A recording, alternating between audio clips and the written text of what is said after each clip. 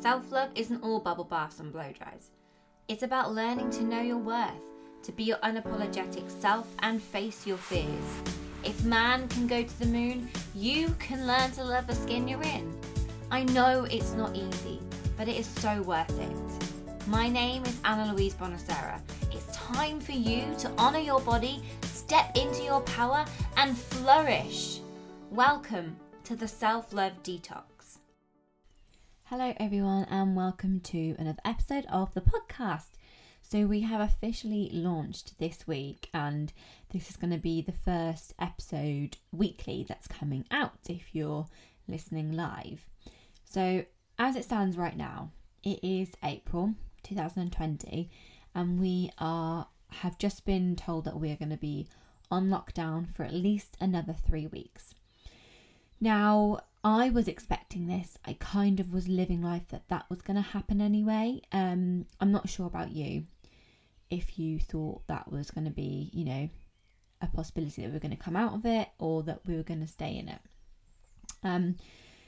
It's a scary time and I really want to talk today about emotions and how to deal with them in a pandemic and what not to do. So this is a really scary time. And for me, I have anxiety and I like to talk openly now about my mental health, although it's taken a long time to face up to how I truly feel. And whether or not you know that you deal with anxiety or know that you have mental health problems, everyone has mental health. If you have a brain in your body, well, in your skull, then you have mental health, whether it's poor or good. And it's something that has become a lot of taboo. And I think growing up, I thought it was something that was just the more kind of serious side of mental health. So when someone kind of mentioned mental health, I kind of thought it was like more people who had things like depression or bipolar or schizophrenia, kind of like the big things that you hear about when it comes to your mental well-being. I didn't really think it was like the everyday worries and stuff. And I think social media has actually been good for this in a way because it has opened up my mind to what I have dealt with in the past. And when I look back and think that I had these little issues or these little worries and I just thought it was normal, in reality that they are something that is unexplainable, but it's definitely to do with mental health. Like for me, a big thing is like I'm here talking to you right now. I love doing live videos. I'll happily do Instagram stories and all that jazz. I happily speak to people face to face. I'll get up on stage, but I bloody hate the phone.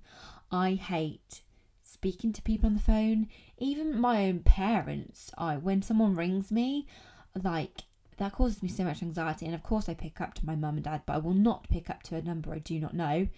I will let it ring to voicemail, and if it's someone that I need to ring back, then I will ring them back because I know who it is. I don't know whether it's because of the uncertainty of who it is, but even sometimes when friends talk and I'm not feeling like,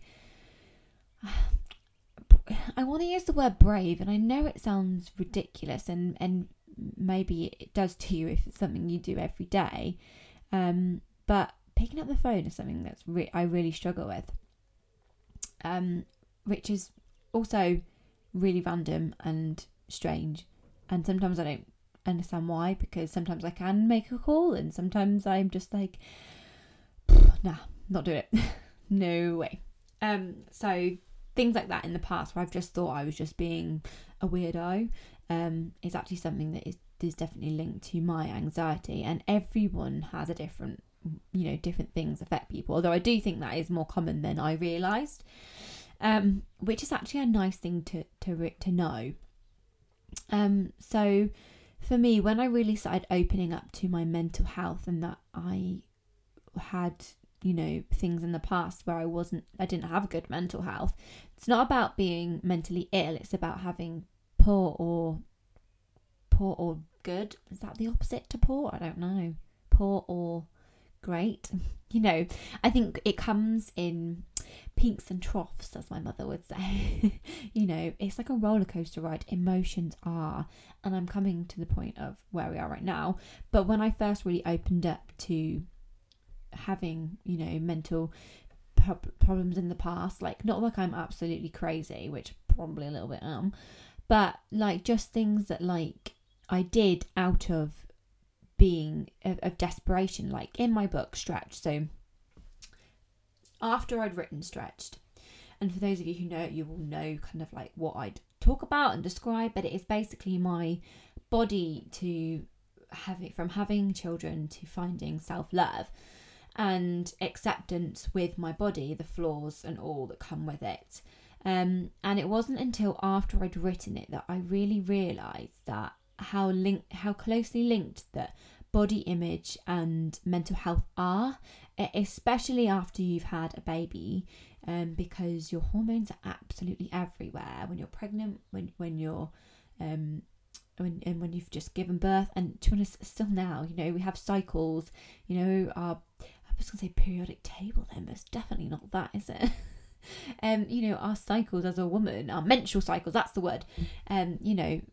Sometimes we have weeks where we just can't control our emotions because it's a part of, I don't know the ins and outs of it, but I just know as a woman that's what I go through. And sometimes I'll have a crazy day where I'll just be so touchy, and then the next day, hello, it's my time of the month, and I'll be like, oh right, okay, I understand now.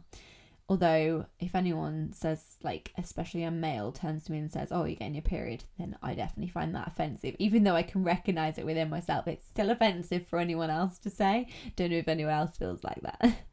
But I didn't realise that I made some, I want to say mistakes, but I never like to call them that. Like, I made some decisions in my past when it came to dieting in particular. There's one that I shared in there where I actually just chose to stop breastfeeding the twins at around 7 or 8 weeks so that I could take part in a very dangerously low calorie diet. And I was ashamed of that for so long because I felt guilty, the fact that I'd given up something. Yes, I did find it difficult feeding both, but I'm very, very blessed that I have been able to breastfeed all my children quite naturally. And I know for some people it is such a hard slog and it's not something that they imagine. And I felt guilty that I had given that up. To be honest, Luca wasn't feeding the best. And look at me now, I'm still making up excuses, but I didn't make these decisions because I was sound of mind. I made these decisions because I felt like I needed to lose weight to be happy.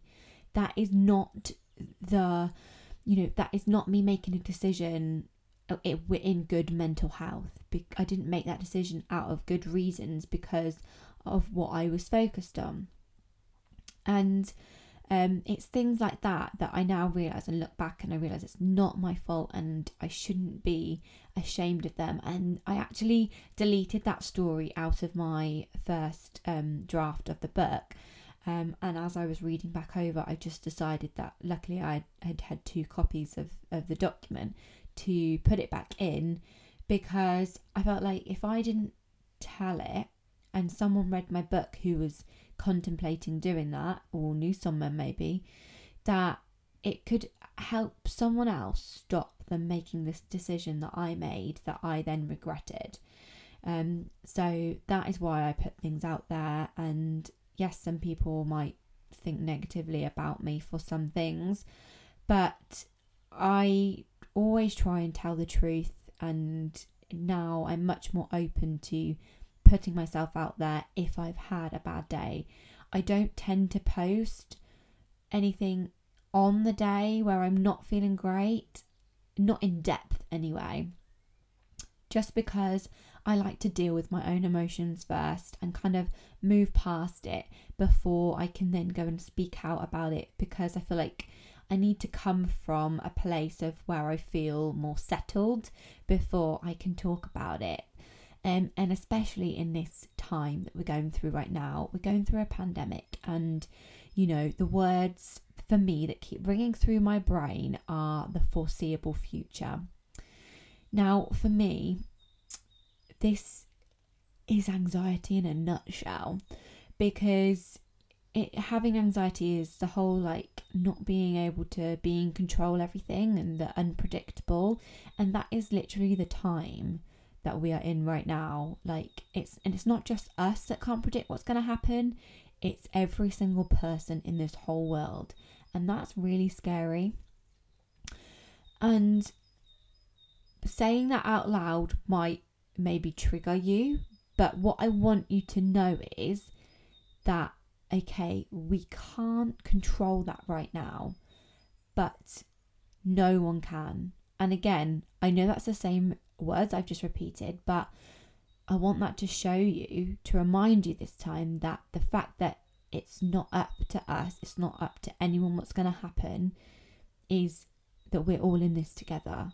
Every single person in this world. This is like one of the only times where, you know, I feel like we're pulling together more as a world. Like, it's not a war where it's this side against that side.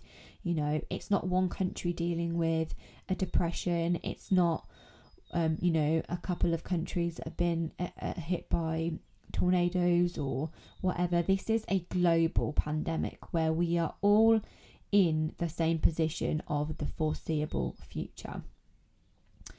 So for every single person right now, they are having these worries. So when you're having these moments where you are feeling like losing control, just remember that there is not a single person in this world who knows what's going to happen right now.